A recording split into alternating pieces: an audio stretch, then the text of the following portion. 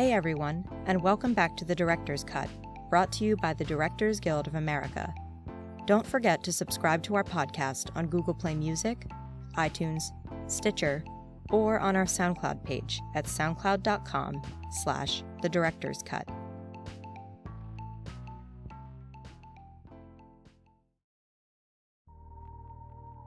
This episode takes us into the funny and dramatic world of the golden age of Hollywood with director Warren Beatty's new film, Rules Don't Apply. The film tells the story of Marla, an aspiring young actress who arrives in Hollywood under contract to the infamous Howard Hughes, played by Mr. Beatty. A devout Baptist, Marla is instantly attracted to her driver, an equally religious Methodist who is already engaged. The burgeoning attraction between the two violates Hughes' rule that no employee may have a relationship with a contract actress, and challenges their religious values as they are drawn deeper into Hughes' bizarre world. In addition to Rules Don't Apply, Mr. Beatty's directorial credits include the feature films Bulworth and Dick Tracy. He was nominated for the DGA's Feature Film Award alongside director Buck Henry for their 1978 feature Heaven Can Wait. Mr. Beatty also won both the DGA's Feature Film Award and the Best Director Oscar for his 1982 film, Reds.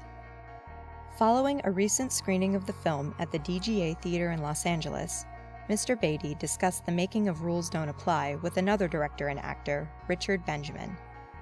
During their conversation, Mr. Beatty describes a typical day on set, tells the story of an unusual encounter with Howard Hughes at the Beverly Hills Hotel that inspired him to make the film, and reveals some of the directorial lessons he learned over his career from Mike Nichols, Elia Kazan, and Robert Altman.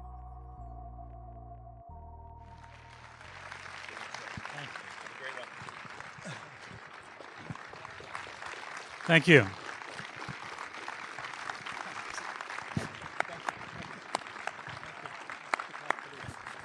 Thank you. Just for a second before we talk about this lovely film, which I've now seen twice, can I embarrass you for a moment? Please. Okay.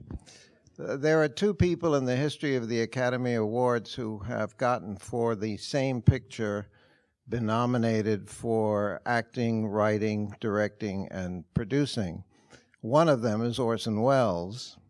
The other one is this gentleman sitting right here.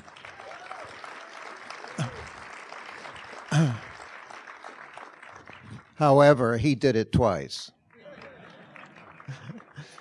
And he won the Academy Award for directing for Reds and the DGA Award for the same picture. Thank you. This picture, and I had the same feeling the second time I saw it, it is so surprising in so many ways. It is affectionate and loving and something maybe we haven't seen for a while. And it's imbued with such care and insight and wonders of wonders. It seems to be about something else we don't see a lot of. You waited 16 years to make a picture. Don't do that again. Well, and every 16 years. Oh, yeah, We'll meet here. It'll be fine, yeah. What was the thinking? Listen, everybody that I know for the last maybe 10 or 20 years said two things. They always have the same conversation, which is, what were last weekend's grosses? And is Warren making a Howard Hughes picture? And now here it is, and it's wonderfully surprising. What was the genesis of it? Well, the correct answer to that is I don't know, but to take a better stab at it, I would say that excuse me, when I was I came here in 1958. And you guys remember 1958 very well, yes? I always, first of all, I would say that I was always very amused by Howard Hughes, you know. Some little things that had happened were kind of interesting. And but what interested me more was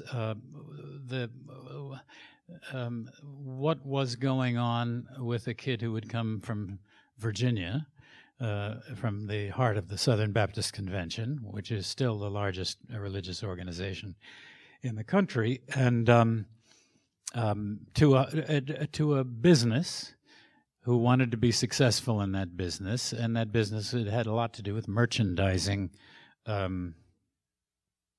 Well, let's say let's call it sexiness. And I wanted to make a movie about the what I would say are often comical consequences, but also can be the sad consequences of what we have to call American sexual puritanism. And I think there were changes that were taking place in the late 1950s with the growth of feminism. I always considered myself a feminist, and then that continued through into the 60s and led to what we now call the sexual revolution of the 1960s. But this American sexual puritanism, which often made us the laughingstock of France and other countries, it's still with us in when we have to be entertained, and it's in this growth of the technologies that we are, I would say, both blessed and saddled with. It comes up all the time with various outrageous scandals when we really should be thinking of more about maybe global warming or something, you know. So I would say that what I tell me when I'm going on too long. My initial instinct to make a movie, including Howard Hughes, was when I came here. I had been lucky, you know, with Kazan. I made my first movie he directed, and the movie was whatever you call it, a hit or something. And then when you're in it, that what makes you whatever you call that. And so it's called a star. Oh, thank you very much. I thought you. And so I would say I had a sensible paranoia about privacy, and I really have always sort of felt that a man who is not paranoid is a man who is not in full possession of the facts, you know. And so I was staying at the Beverly Hills Hotel, and I thought some people were, you know, watching me. They were watching out of the next suite. The door was always open, and I thought, this is not good. So I called the desk, and I said who I was, and I said, I want to tell you how disappointed I am that you have allowed the tabloids to be spying on me. And they said, could you hold on, Mr. Beatty? And I said, sure. They came back and said, Mr. Beatty, those people are not with the tabloids.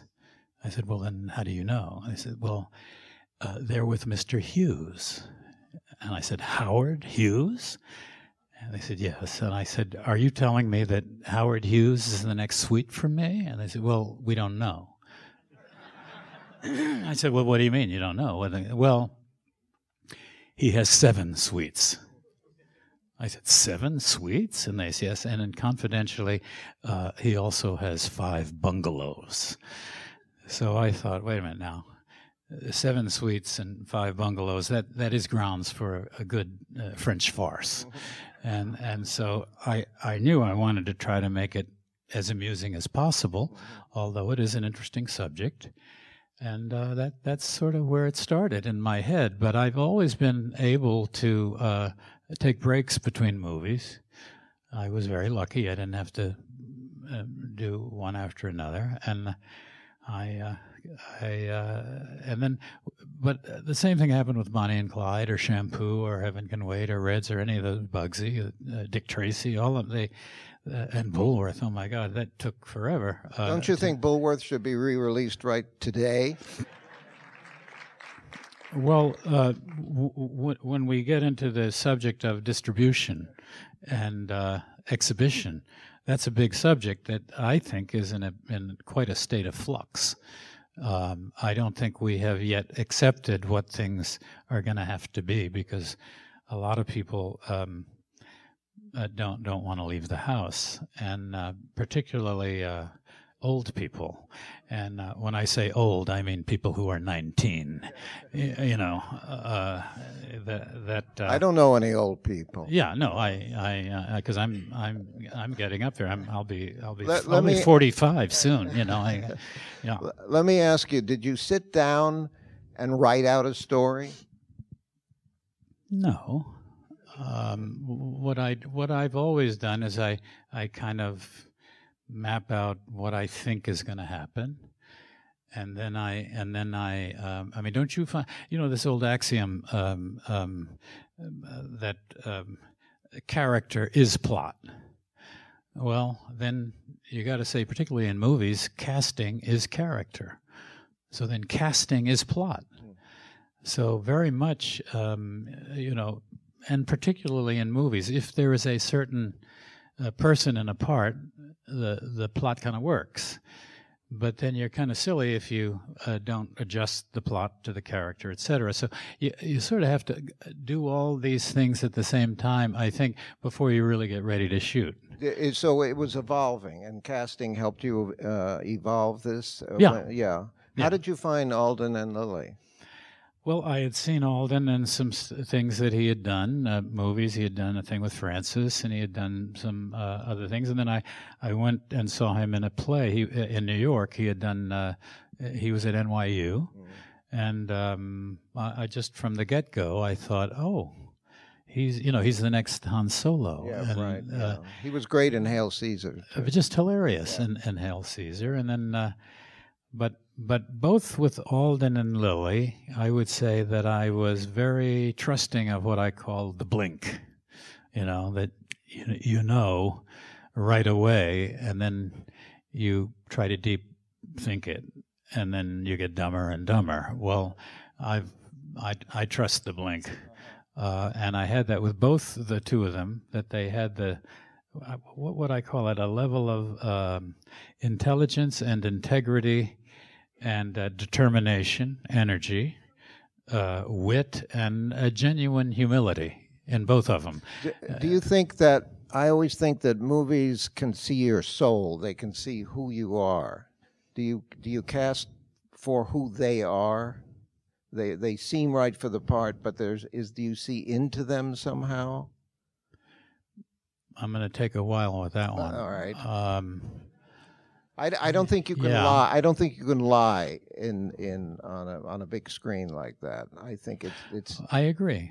Yeah, and yeah.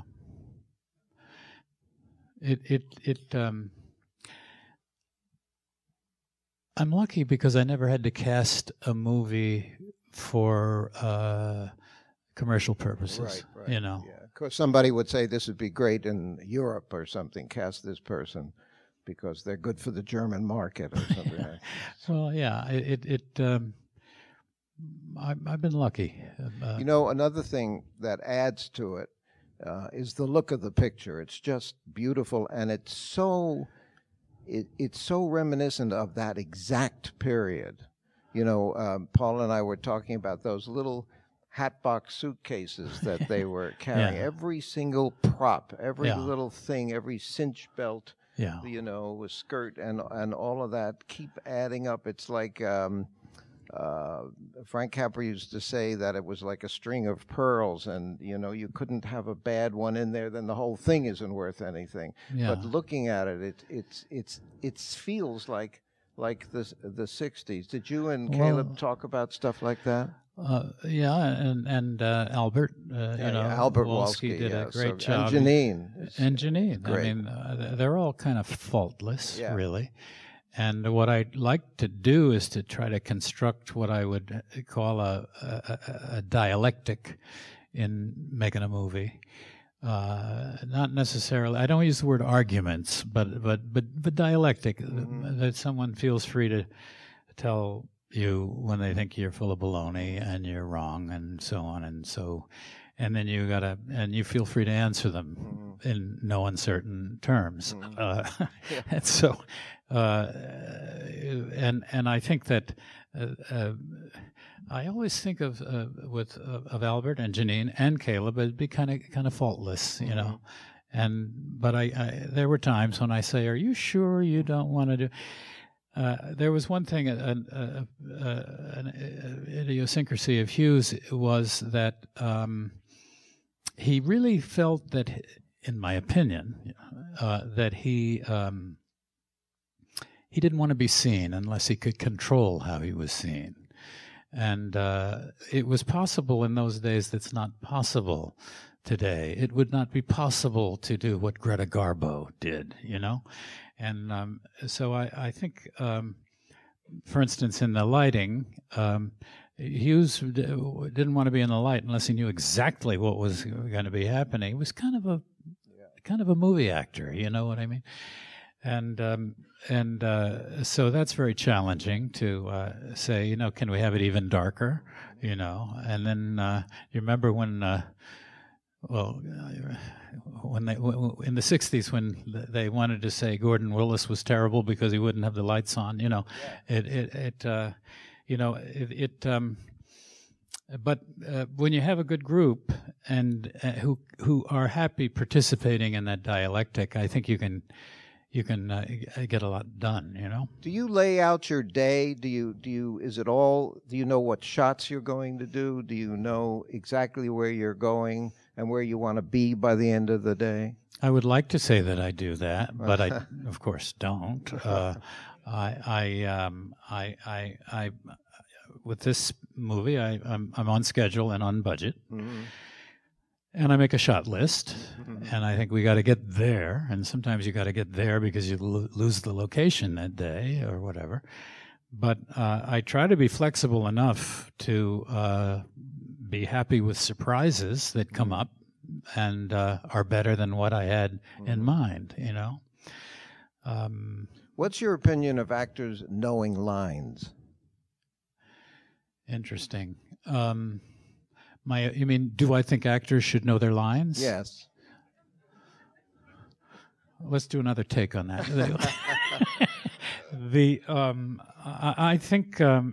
I think it's good to know your lines, and I think that, and I like people to improvise, as long as we have what was written. But very often, what is improvised is better. But I think it's good to know lines. Yes. Yeah. One of the things I like so much of everything in this picture, but they talk with real full voices. There's a kind of weird whisper acting that's going on in films, as if it's more real if you talk, and no one talks that way. And they talk like real people in a real room, the way human beings talk. You think that's true? I'm sorry, what? I was say. Is this all location? Are there some sets? We had some sets, yeah. But we were pretty lucky to get the locations, and then we had some help with the subsidy, the California subsidy, which was nice. And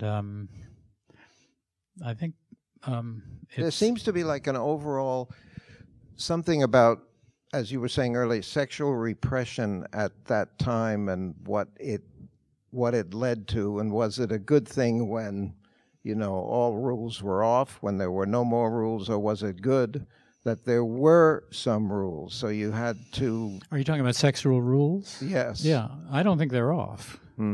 And I think that we still find for entertainment value, basically exposing a scandal here or something. Yeah. There. And I was very interested.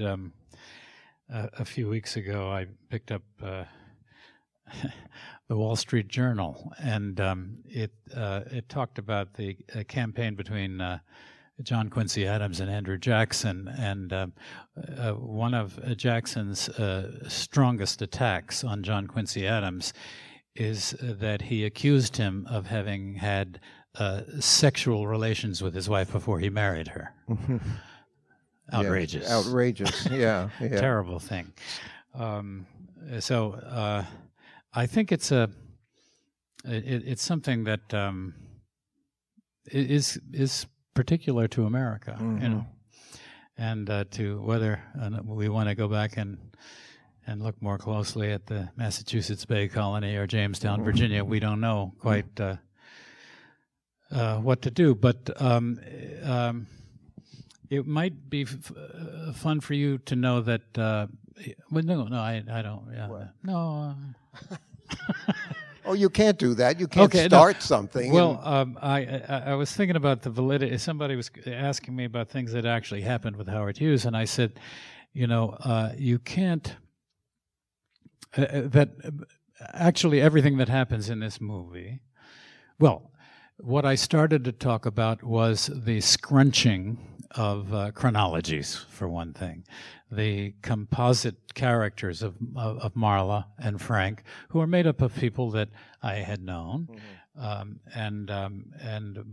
put together. And then every time I've done a movie that had somebody who lived in it, you know, who had actually lived, whether it's Bonnie and Clyde or Bugsy or Reds, you take all kinds of liberties in doing these things, and then. And finally, and nobody ever complained on those movies, but I kind of was freed up on this movie to say, no, okay, I know this took 20 years to happen, but let's have it happen in two, so we can get to the point. And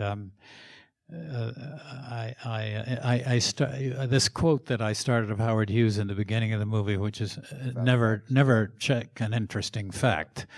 That was something that originally I had three quotes. One was from Henry Ford, who said, "History is bunk." Another one was from Winston Churchill, who said, "History will be very kind to me because I intend to write it." And then I had a quote from Napoleon, who said, "History is a set of lies agreed upon." But when you are doing a movie about somebody that actually lived, you want to kind of be careful and not go against the overall action of what it is that you want to say. Let me ask you, work with great directors, Mike Nichols and Robert Altman and Kazan. Did you get stuff from them? Did you pick up stuff from them?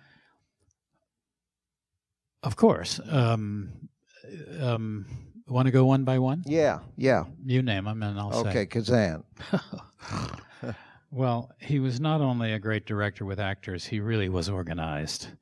He knew he had a responsibility to deliver the picture at a certain point, and he knew what he did. One thing I learned from him was never go to the rushes. If you're going to have to reshoot it, then that's a whole big thing. What are you going to gain? You're going to waste an hour. And he was very insistent on 9 hours of sleep. Yeah. And that's the thing. If I had to jump and say the big thing from Kazan, next. Yeah, Nichols. Oh, God. Well, you and I both worked with Mike. The biggest thing I got from Mike, be a good audience. He was a great he was a great audience. Yeah. He almost could kid you into the part. Yeah. Great audience. Altman. Bob Altman was nothing if not flexible. and he was an extremely. Did you work with Altman? No. No. He was that picture that we made was he'd be shooting with maybe 4 or 5 cameras at once. It was we wrote it as we went along. Really? Oh boy. There were 3x5 cards, and then and there had been an original script. I would say Altman is one of the most talented people who would know when somebody had something to offer, and he'd run with that ball. He was very open to improvisation, and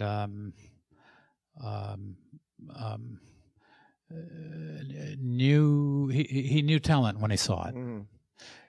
Can I ask you a philosophical question? I don't know. I thought when I started to direct, the first thing that came to my mind was that I'm going to find out who I am. Did you find out anything about yourself that you didn't know before you started to direct? I would take too long.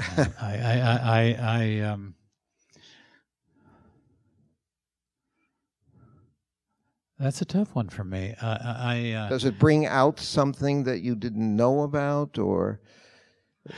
Well,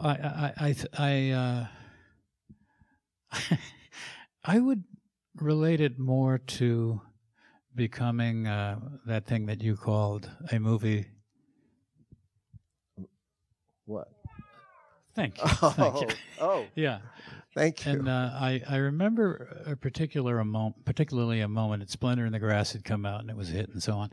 And I walked out of the Delmonica Hotel in New York to get into a limo to go to something, and there were a group of young girls there, and there was one girl who just said, "Oh, I can't believe it! I can't believe it! You're Warren Beatty."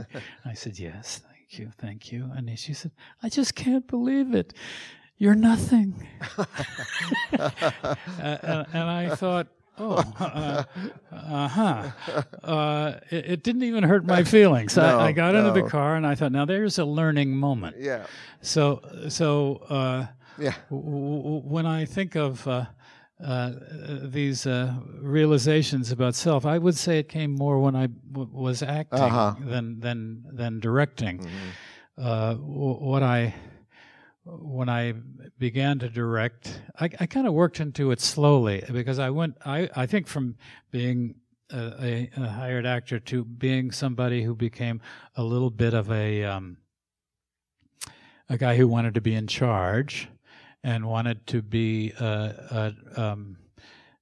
in a dialectic with a good committee, a good director and a good writer. And honestly, I still feel that. I'd rather be with a group that kind of has the same thing in mind than get off onto some auteur fantasy. I think it's fun when you can kick it back and forth, and you find out when you're wrong, and when people feel free enough to say it. And by the way, I wouldn't limit that to people that are on the set. I would say that's also if you have, let's say, a studio that is interested enough to say what they think. I think that becomes more and more rare. Yeah. Do you think luck plays a part in this whole thing? Yeah. Or do you make your own, do you think? Well, I think in commercial acceptance of anything, luck and outside factors make a big difference. Would you count that as luck? I think I would. Yeah. I mean, you can see it in so many fields. What might happen this week nationally might not happen 3 weeks later or 5 weeks earlier.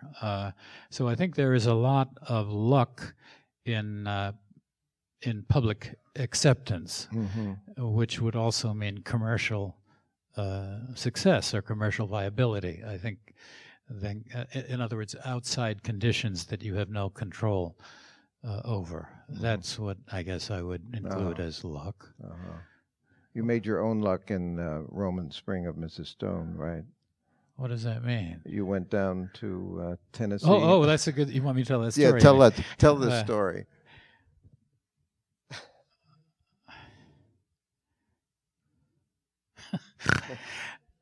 Well, I had made Splendor in the Grass.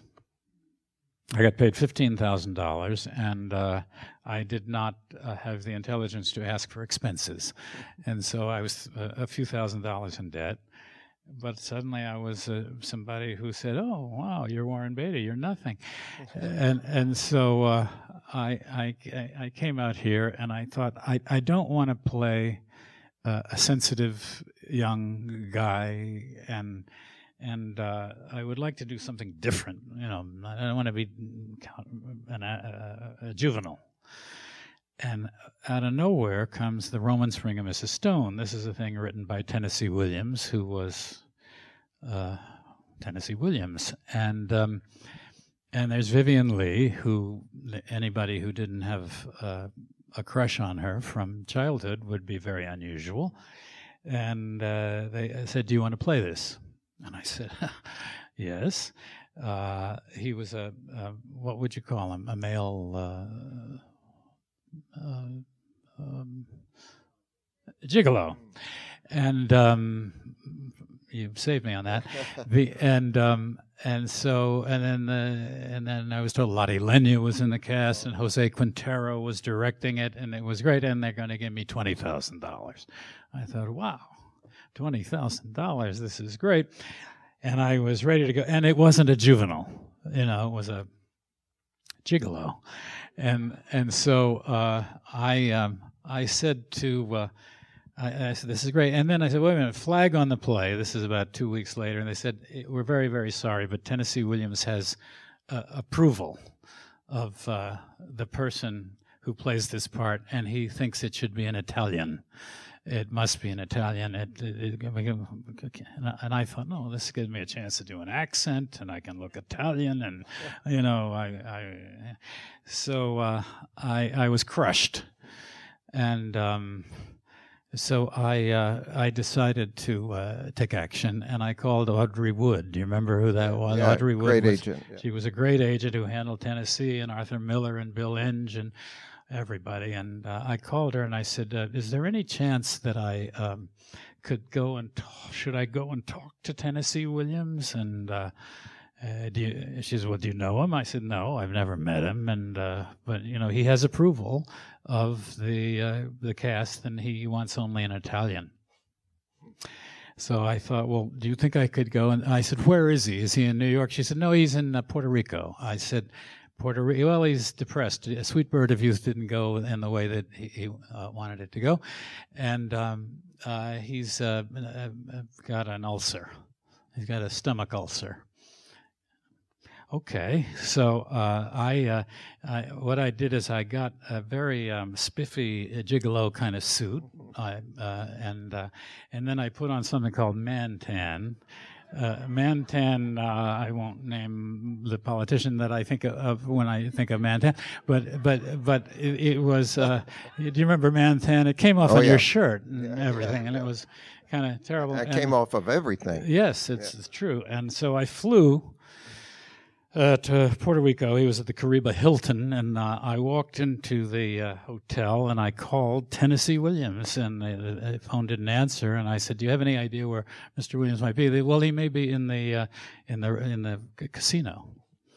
So I went into the casino, and I looked across the room, and it's Tennessee Williams. And he was kind of huddled over a blackjack table, and there was he looked terrible, you know. And so I asked for a piece of paper, and I said, "Could you get me a glass of milk?" My father had an ulcer. In those days, they mistakenly treated ulcers with milk. Mm. And I said, "Could I have a glass of milk?" And I got that. And then I wrote, whatever you say, and then I signed it Paolo. Mm-hmm. the name of the character, and I said, "Could you take it over to that guy that's at the blackjack table?" And he took it over to him, and he reads it, and he looks up, and he sees me, and I'm about as far as from here to there. May I use the F word? Would it be? It's okay with me. No, I'll change it. He said he looks up and he sees me, and he says, "All right, you got the friggin' part." And so I then hung around. How do you possibly know about this story? I don't know. I think it's a great story because that's why I asked you before about luck, because you made your own luck here. I mean, I think we have to do that, don't we? We have to be proactive. Well, who else is going to do it? Who else is going to do it? Yeah, there's something in that. Yeah, I had we're having some leaving gone from that story. What other stories have you heard about me that I can tell you? Well, they're not for here. Yeah. I enjoyed this. Thanks for coming. Thank you.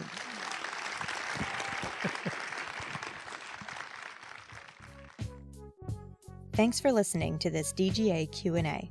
Check out past episodes of the podcast by subscribing wherever you listen to podcasts or on our website at dga.org/podcast. We'll continue to have lots more episodes coming your way over the next several weeks, so stay tuned. Thanks for listening. This podcast is produced by the Directors Guild of America. Music is by Dan Wally.